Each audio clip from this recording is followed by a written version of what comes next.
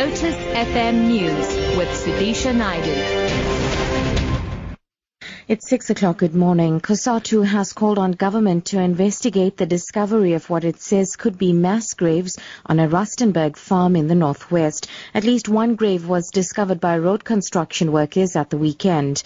The union wants the owner of the farm to be investigated, claiming that farm workers were buried on his land.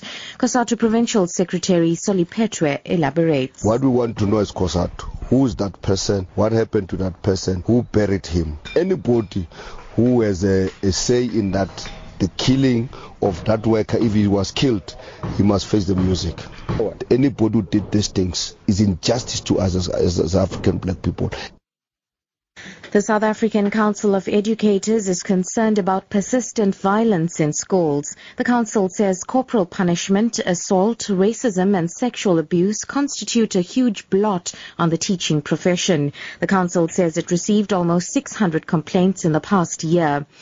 CEO Reg Bridgeshaw says teachers' names will in future be submitted to the sexual offences and child protection registers. We will, by the end of this year, be publishing in our website the names of educators that are struck off the roll.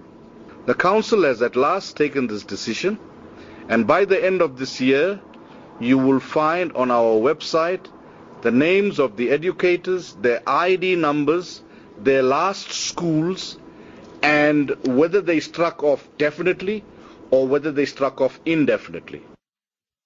Sandpark says it's investigating the vandalism of the Cecil John Rhodes statue in the Newlands section of Table Mountain National Park. TMNP spokesperson Tasha Hendricks says since the Rhodes Must Fall campaign earlier this year for the removal of Rhodes' statue from the University of Cape Town, security has been increased. TMNP North Area Manager Wana Basila has expressed disappointment at the vandalism. The damages to the statue are limited to the nose. They cut off the statue's nose. They attempted to cut off the head, but they did not succeed. And they've attempted also to burn the statue, but that also did not work. We're looking at increasing our patrols and looking at placing, warm bodies at all the heritage sites within the Table Mountain National. And finally, Polokwane businessman and murder accused Ramiz Patel will again appear in the Polokwane Magistrates Court today, charged with the murder of his wife Fatima.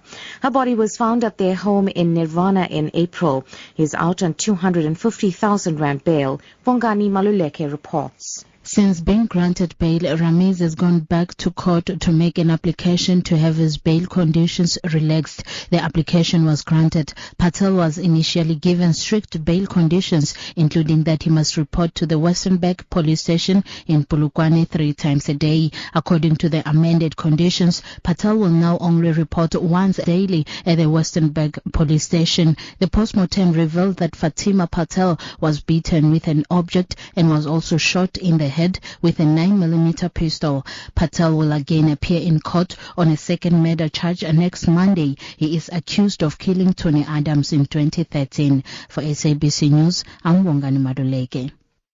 Top story, COSATU has called on government to investigate the discovery of what it says could be mass graves on a Rustenburg farm in the northwest. For Lotus FM News, I'm Sudisha Naidu. I'll be back with news headlines at 6:30.